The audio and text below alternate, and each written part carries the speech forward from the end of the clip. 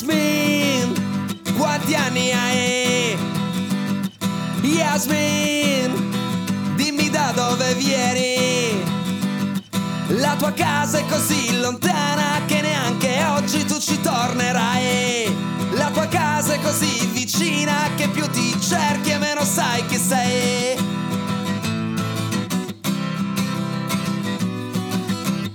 Ehi, ehi, ehi, ehi. Ehi, ehi, ehi, ehi, ehi, ehi. Jasmine, quel tipo ti piace? Jasmine, che ragazza audace. A scuola lui ti accarezza con uno sguardo che non scorderai e scogita un tuo piano per dire al mondo che sarai il tuo sposo. È sempre bello illudersi.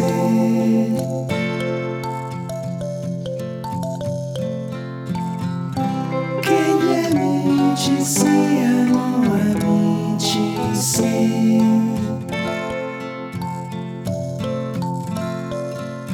Jasmine, mi occupo io della festa. Jasmine, tu dammi soldi e poi basta. E dovresti ringraziarmi perché bacerai il tuo principe bianco. Che cosa vuoi che sia? Qualche moneta per un principe bianco.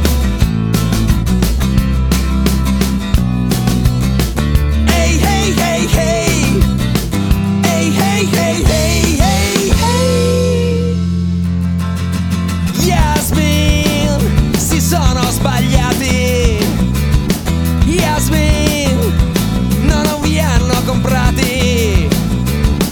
Perché come il detto è bene, tutto quello che finisce bene. E con faccia degli invitati, con poche monete hai raggiunto i tuoi scopi.